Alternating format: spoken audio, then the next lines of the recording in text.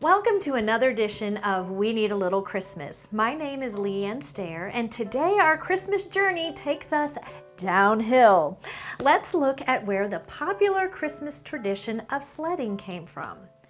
Now, sleds were originally used by delivery boys in snowy areas, but in the 1870s, people in both Europe and the United States began toying with the idea that a sled could be used for fun as well as work.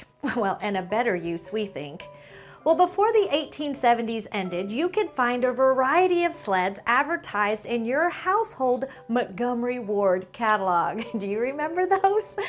The prices of sleds ranged anywhere from 60 cents to $1.15 for a deluxe model.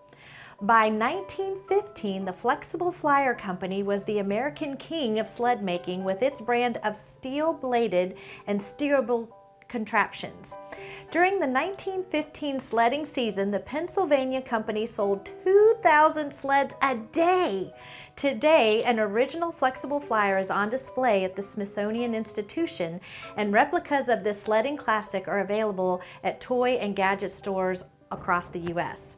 Perhaps sledding is a part of your family fun each holiday season, or maybe you even had a flexible flyer as a child. I was born in Ohio and have a not so fond memory of my dad pulling me on a sled down the driveway. I don't believe it was a flexible flyer.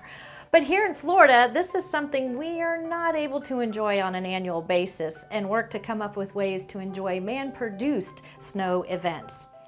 Isn't it interesting that sleds, which began as a way to help delivery boys do their work, end up being a Christmas tradition that is still enjoyed today?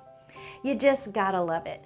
You never know what effect Christmas can have on anything. Well, until next time, Merry Christmas to you today and every day.